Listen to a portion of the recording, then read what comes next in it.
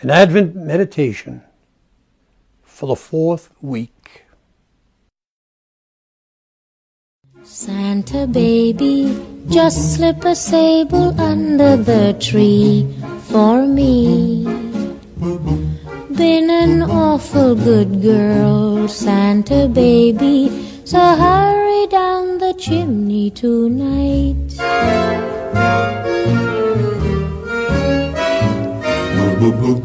Santa baby, a 54 convertible to light blue.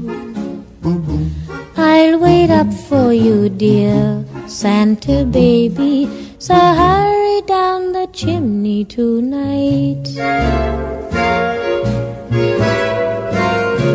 Santa baby, I want a yacht, and really that's not a lot.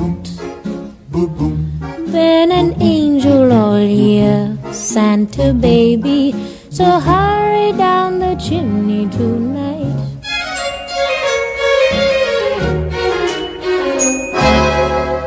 Santa honey, one little thing I really need, the deed to a platinum mine, Santa baby, so hurry down the chimney tonight.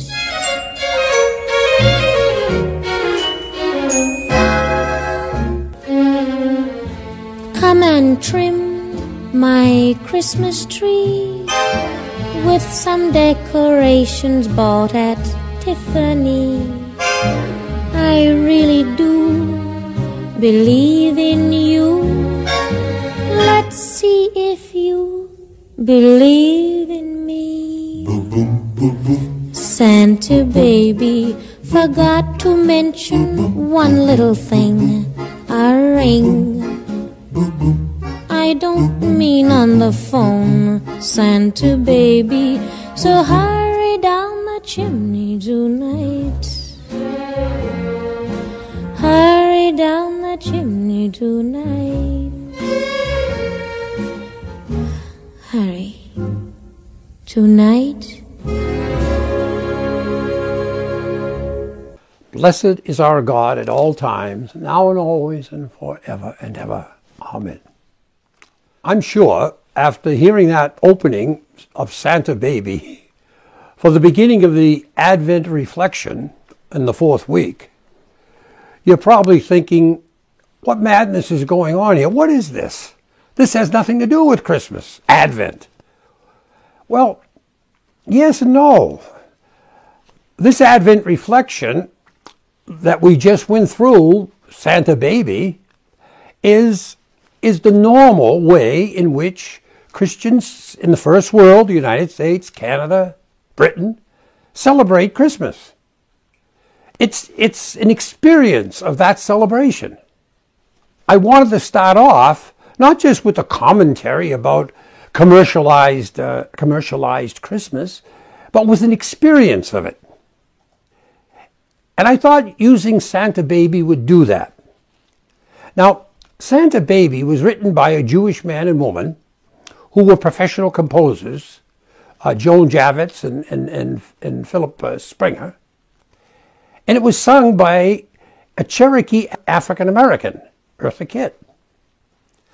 Now, I'm sure that these people, looking from totally outside, I mean, Eartha Kitt was born on a cotton farm in North Carolina.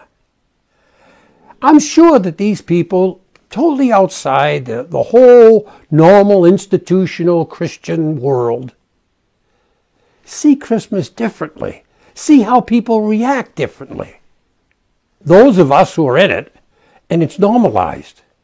And so back in 1953, they put together this song, which instantly became a great hit, instantly, and has been a big hit at Christmas time, a traditional Christmas song by now in the first world. The last I looked on December 10th, it was the 28th most downloaded Christmas song this year, Santa Baby. Now, of course, everyone knows that it's a satire. It's an exaggeration. Sure it is. But it's an exaggeration to bring forth an experience to counter an experience. Symbols say something. Words, music, signs, they communicate. They communicate this or that, whatever it may be. And there are things they don't communicate. Santa Baby communicates an atmosphere that permeates Advent and, to a large extent, permeates Christmas. And we can laugh at it. But it reminds me of the time in one of the All in the Family shows back in the 1970s, which was a major television sitcom series. It's around Christmas time, and Archie Bunker, the main character, complains to his friends, "Christmas has me by the throat again."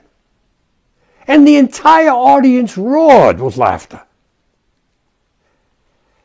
Everyone knows that Christmas has become the pursuit of something, the generating of a presence that is substantially different than the presence one finds in the Christmas story in the Gospels. So this is an experience, not a screed against how Christianity has normalized the anti-gospel, for it is normalized it. And so what takes place is that the reality of Christmas, the centrality of Christmas to the entire gospel, the importance of Christmas that cannot be left out without ending the gospel altogether as good news, is just all but lost, except maybe for Christmas morning in church. Other than that, Advent and Christmas are filled with the spirit of Santa Baby. The gifts may be different, but the spirit is the same. In contrast to this experience that is normal in Christianity in the first world, let's listen to another song, another Christmas song, that will offer us an alternative experience, a radically different experience of what this day, what this time of year is supposed to present to us, is supposed to remind us of, is supposed to bring to our attention. Oh, holy night, stars are brightly shining. It is the night of the dear Saviour's birth. Long lay the world in sin and error pining, till He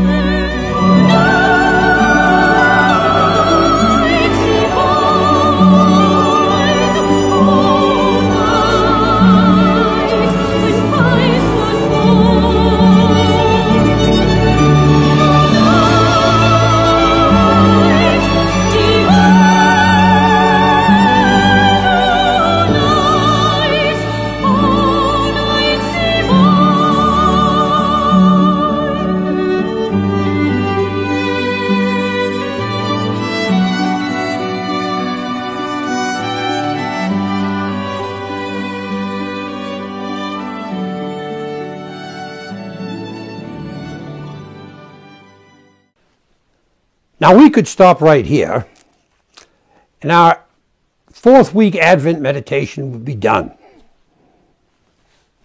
Just leave the two experience of the two songs with you, and you can think about them, meditate on them, ponder them. Ask yourself the implications of one and the other, and which one predominates Christmas and the Christmas season and the Advent season leading up to Christmas. And what does one communicate that the other doesn't communicate, and vice versa? Which one is gospel truth and which one is anti-gospel? For it's not the songs, it's what they communicate, the truth behind them, that's at stake here.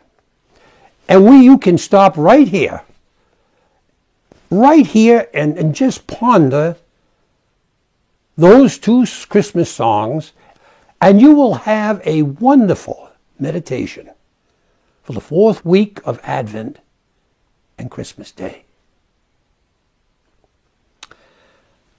If you think you would like a little verbal help in reflecting on the two songs and on this fourth week of Advent and Christmas, then you can listen on. But the songs raise the whole issue experientially. The songs obviously are in stark contrast with each other. Not just in words, not just in spirit, but emotionally. One is erotic. The other is agapeic. One is desiring for self. The other is total givingness by God. And so, it is not the songs again. It's the atmosphere that they are communicating that has become the atmosphere of Christmas in the first world. This year, that atmosphere, of course, it takes no particular intelligence to see it. That atmosphere, for example, this year is also suffused with the overriding ambience of Star Wars. It reeks of Star Wars. Because Star Wars makes money. Star Wars plays to those artificial desires that are in people. Star Wars and that value system and mentality is what people have been nurtured into by Christmas and other activities in the church, First World Church. And so, of course, Star Wars, it isn't a Sable, it isn't a blue convertible, but it is what is desired this year and is wanted this year. And as the Sable, and as the diamond ring, and as the platinum mind in Santa Baby, it is equally an utterly artificial need that we're craving after as a means of bracketing out the seriousness, the utter and complete spiritual seriousness of Christmas, the Incarnation.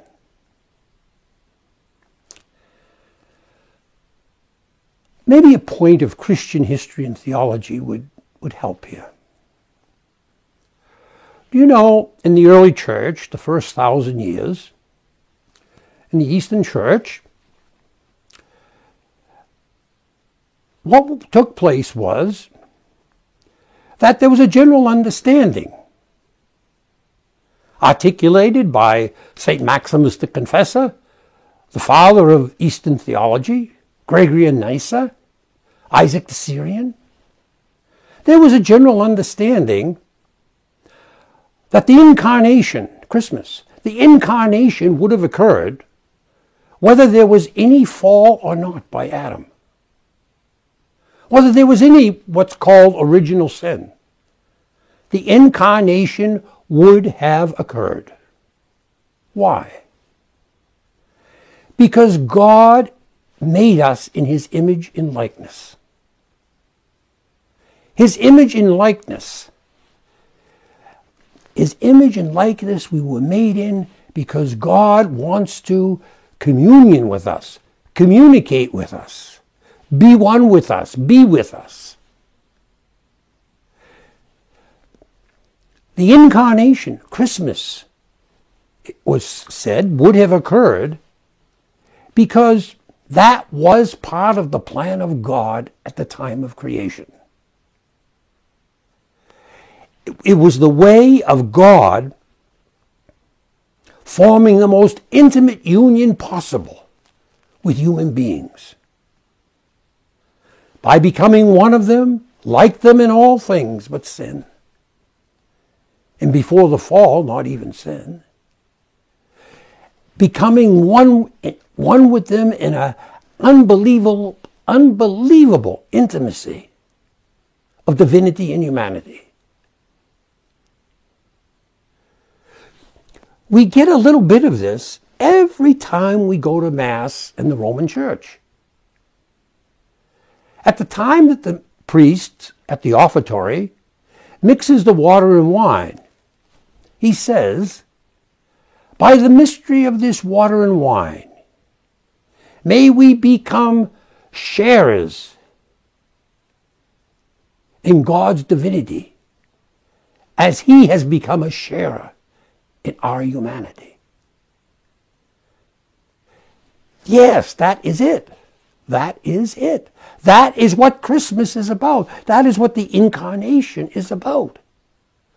God sharing our humanity out of His infinite, unbounded love for us. Because He wants to love us as totally and completely as He can. And our freedom, He wants us to love Him by knowing Him. And now He becomes human in Jesus of Nazareth so we can know Him. Jesus, the image, the visible image of the invisible God. The God who is agape, love. God in His unbounded love, His agape, comes down from heaven and becomes one of us so that we can be one with Him. In those first 1,000 years, it was a common statement that God became human so that human beings could become God. First attributed to St. Athanasius, but spoken all through the theology of the Eastern Church, even to this day. God became human so that human beings could become God. This is deeply tied to the creation of the human being. Human beings are made in the image and likeness of God. The image of God is all those capacities and faculties that the human being has, which are also God's. He's conscious, he's self-conscious. Conscious to some extent of God. He's logical, rational, can be. He can think. These are capacities of God. He can will to go left or right, to love or hate. Now, these capacities, the will, the intellect, the mind, the conscience, the consciousness, these are the image of God. And let's be clear, nothing that you or I can do, or any human being can do, can ever remove the image of God that is within us. We can distort it, We can ignore it. We can try to crush it and splinter it, shatter it, but it cannot be removed. As long as we exist in the image of God. And nothing can separate us from that,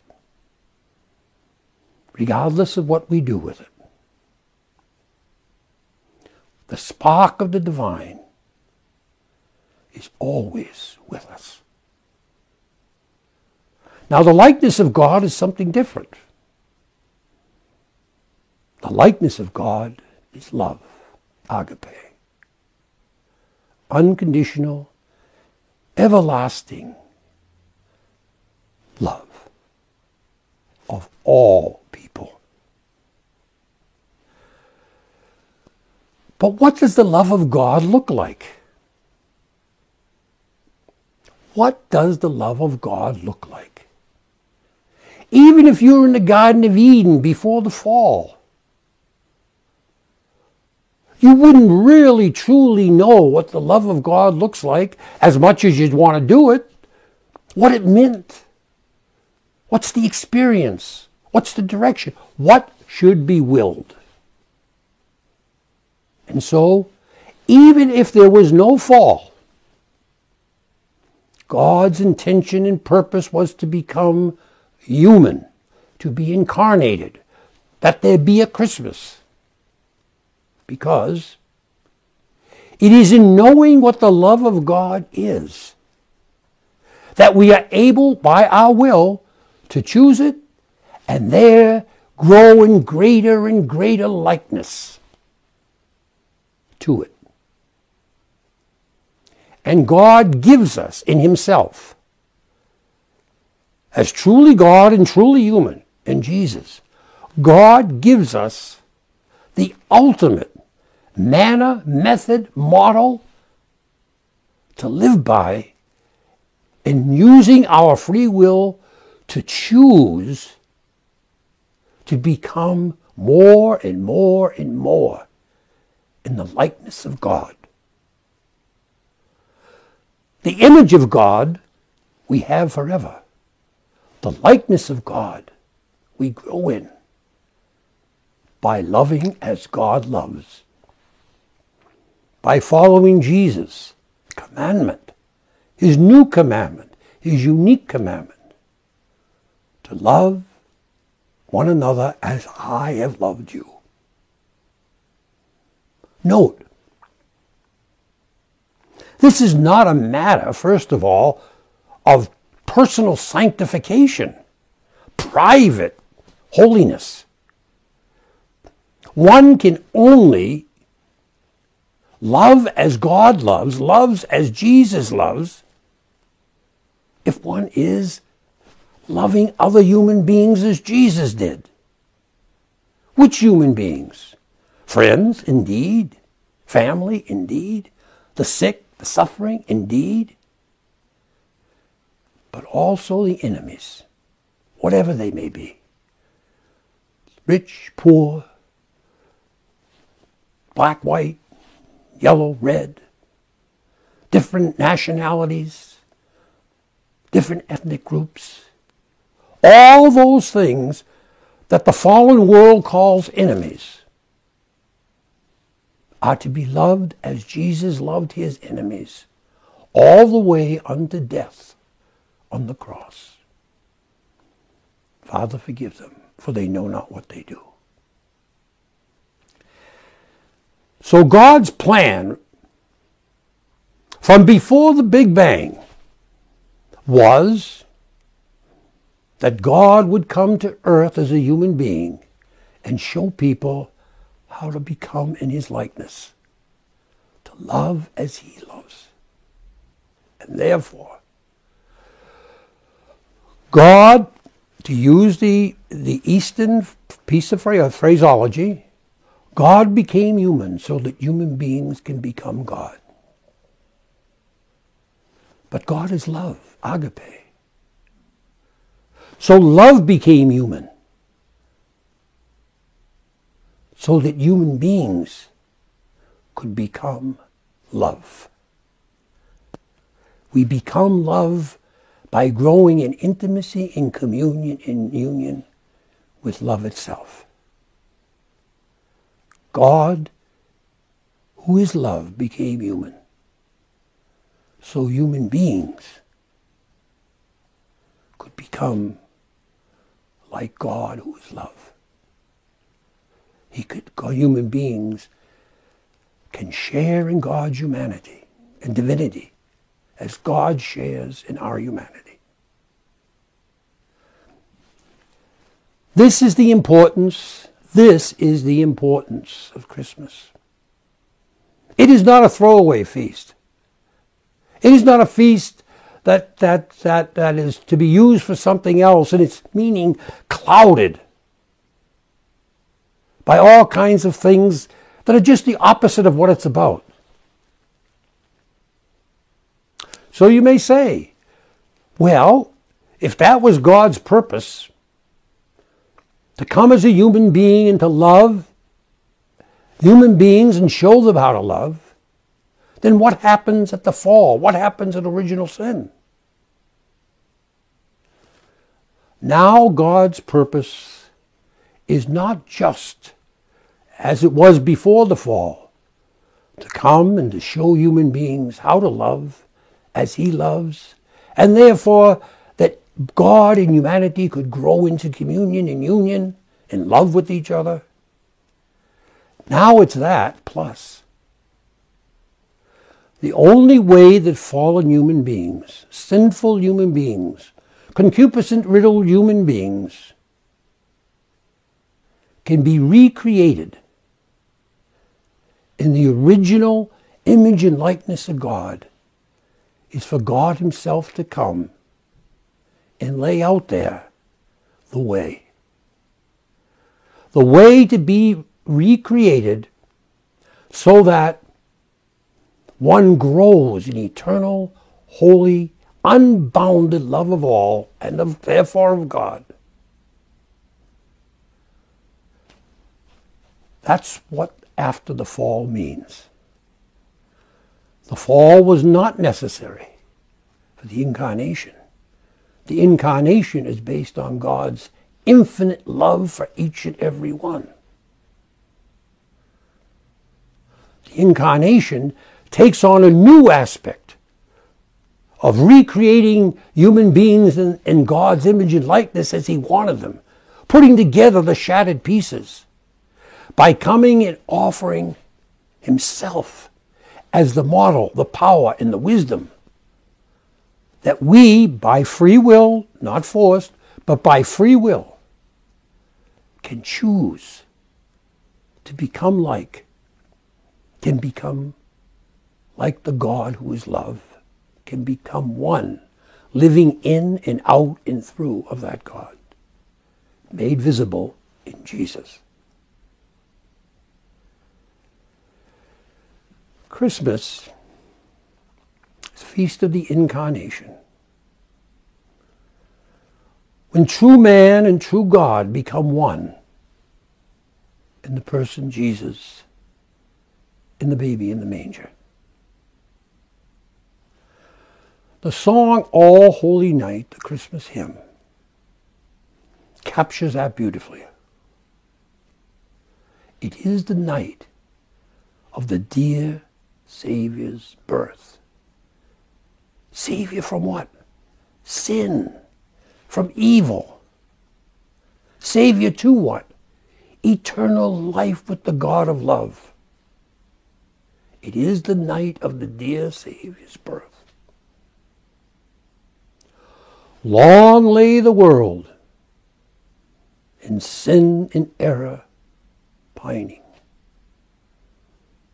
Sin and error, the brokenness of the fall, confusion, anger, hatred, unpeace in the extreme, and no way back to be recreated in the image of the original man and woman.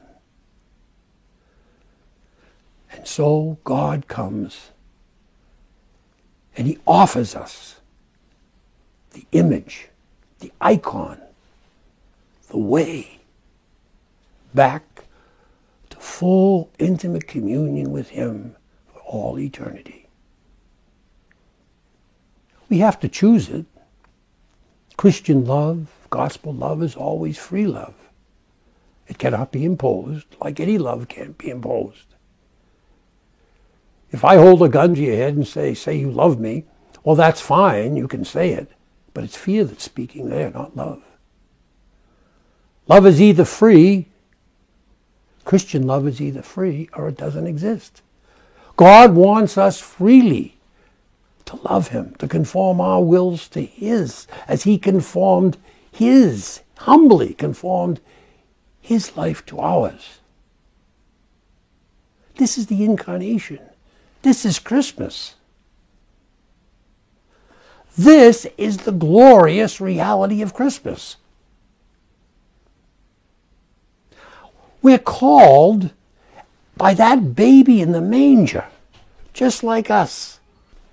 We are called, vocation, vocal. We are called by that baby in the manger in Bethlehem, who is true God and true human being.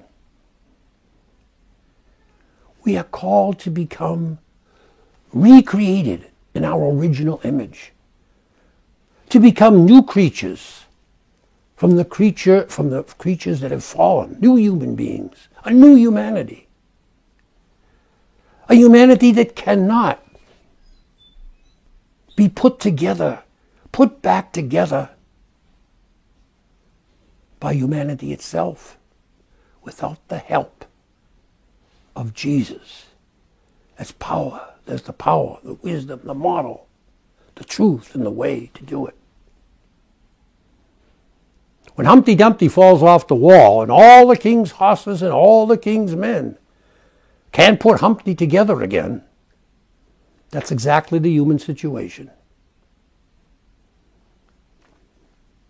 All the kings, all the presidents, all the power politicians, all the moguls, all the big shots, all the know-it-alls, all the philosophers, obviously cannot put human beings back together again. Something has to happen.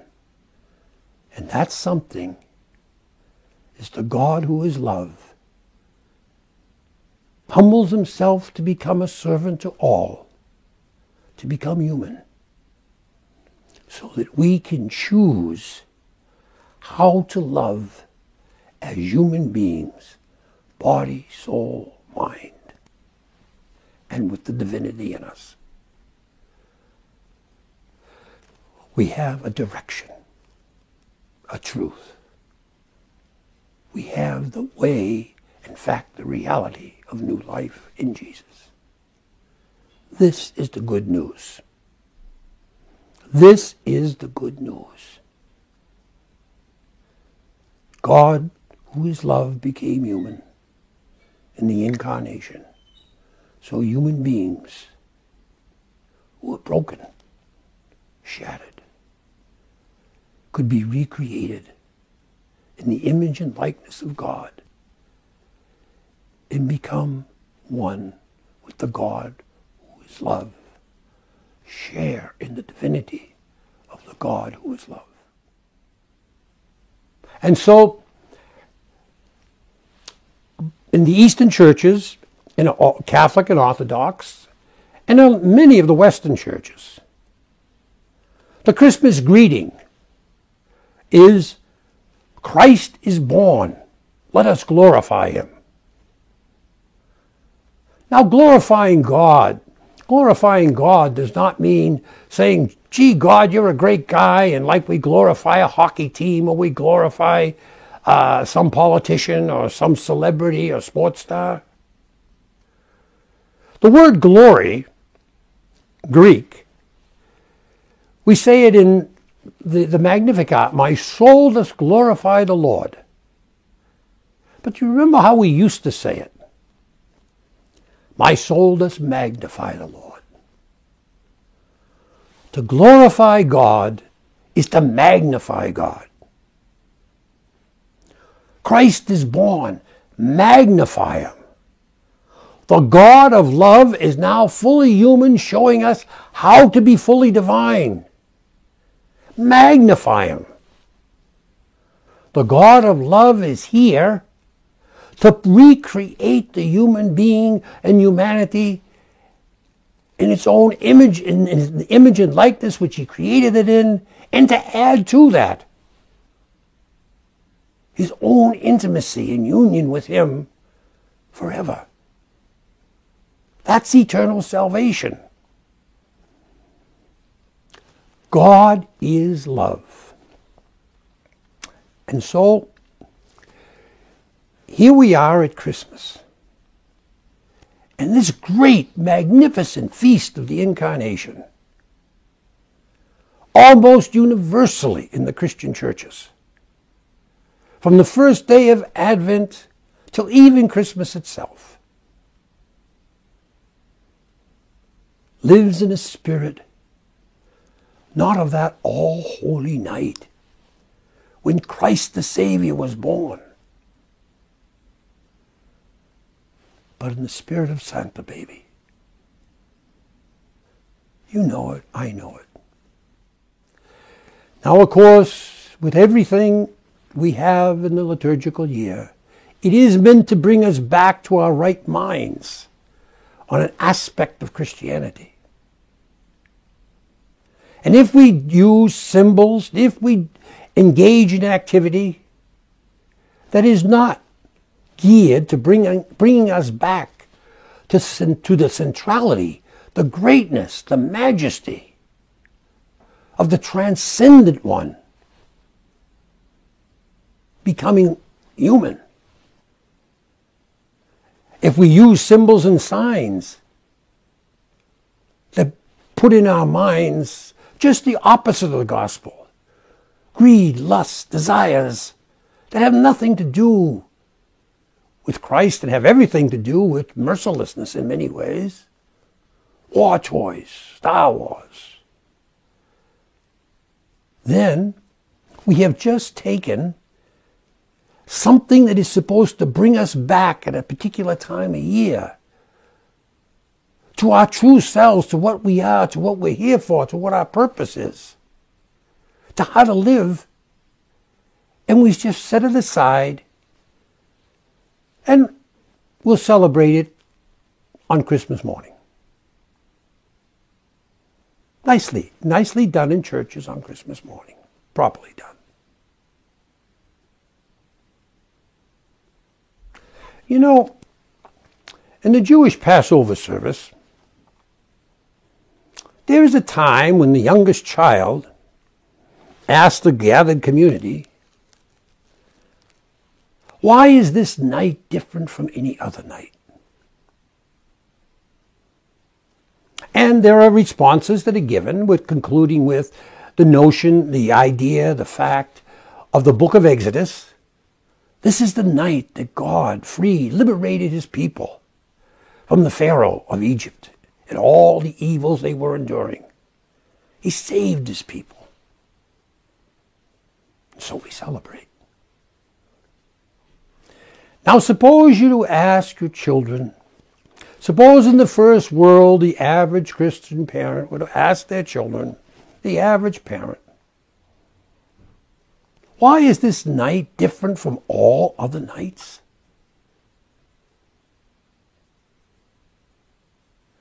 Would the answer be because this is the night when the totally transcendent one, the all-good, the all-holy, the all-loving God became part of the human race so that we would become part of him and could become part of him forever and ever in his love?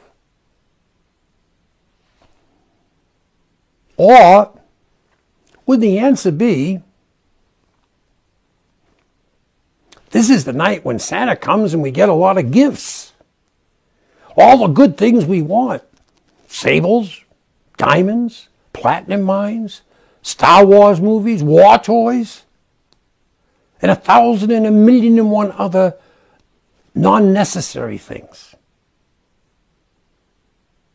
a good deal of them at the expense of third world people. Would the story that's told be Exodus? Would the story that's told on Christmas Eve be the nativity story of Jesus being born, and the shepherds coming and the wise men coming and worshiping him? Worship is what it says. Or would it be Clement Moore's The Night Before Christmas,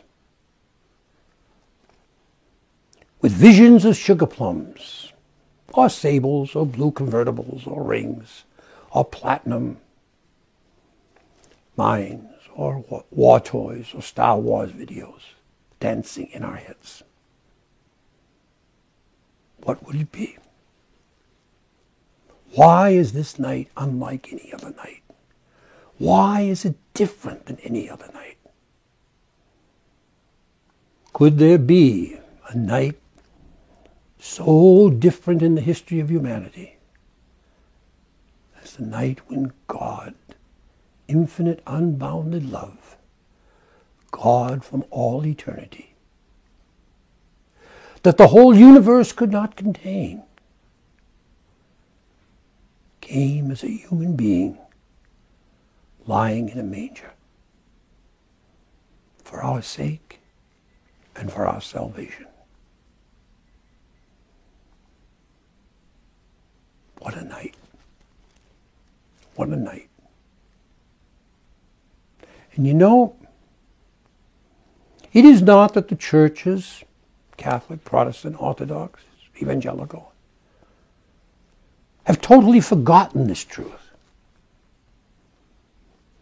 It is that they've been so eaten up, their leadership and their membership, so eaten up, ground up like hamburgers, by the norms and values and atmosphere of secular society, that they've besmirched it all and left it all for one morning on one day, Christmas. But symbols, like songs, like icons, like Christmas trees, symbols have power. Symbols, all words are symbols. They're signs. The word cup, C-U-P, is not the cup. The cup is this thing out here. That's a sign of it. And symbols can communicate truth or untruth. They can value or devalue a person or place or a thing. They can create emotions one way or another. And of course, symbols can lead us to God or lead us away from God. Indeed, symbols can start wars or stop wars.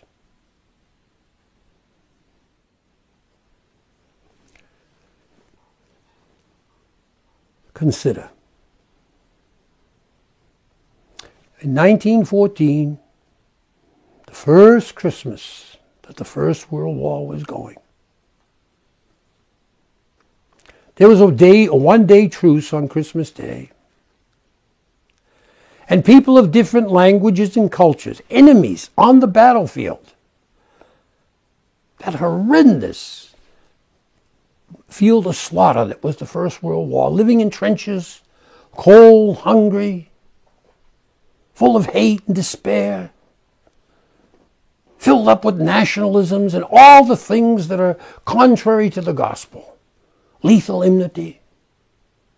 So the truce is called. And people of one culture, the Germans, happened to find this little something like a Christmas tree and put it up on the side of their trench and began to sing the traditional Christmas hymns, Silent Night, etc. The Christians on the other side of the battle line, the French and the English, heard the songs. They didn't know the language, but they knew the symbol of Silent Night that was an audio symbol. They heard it. An O Holy Night. And they heard it. And gradually, both sides, and this is a historical fact, both sides on the Western Front, with trepidation at first, but with hope, left their trenches, dropped their guns,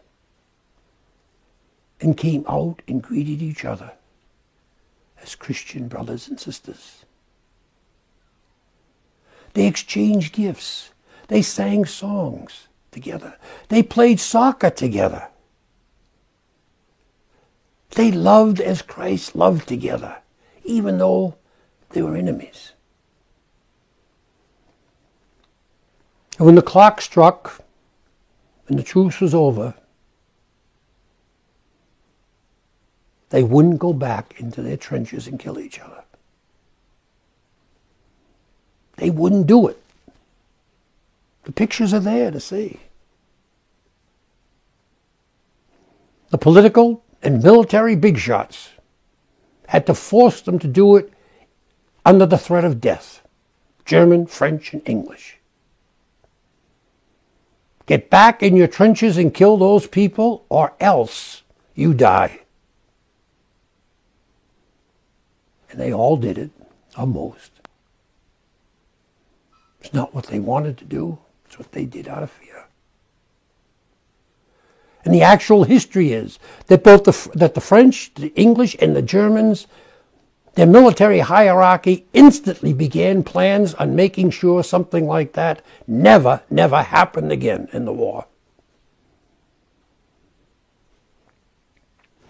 But Silent Night, hearing the song Silent Night, hearing O Holy Night,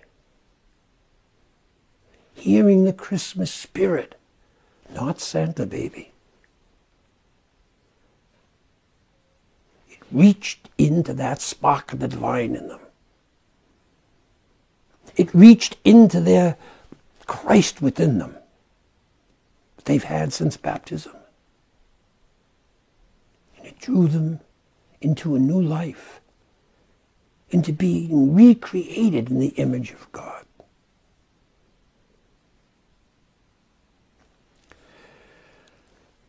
Christ is born, let us magnify him. Let us glorify him.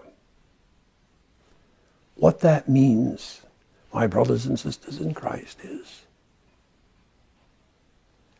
that we become like the God who is love, made visible in Jesus. And we become that by doing what the God of love would do in thought, word, and deed. Imitating Christ, or, in a sentence, living his new commandment to love one another as I have loved you. In good times and in ill. And of course, when we look at Jesus in the gospel, we know what that love is. We know what that love is because he is God, because he lives it. And that love is a non-violent love of everyone. Jesus comes to teach us how to love, not how to kill. He teaches us that we're free to love and we're free to die, because we will never be outside. The love of God, in fact, will be one with it if we die loving as Christ loved. He comes to recreate the image that has been shattered and broken. He is the new Adam. The old Adam disobeyed God and shattered the image in which he was made. The new Adam, Christ, comes and he puts that image back together by obeying God's will, loving as God loves, loving as the Father loves, and manifesting that, glorifying that, for Jesus is the glory of God. He is the manifestation of God.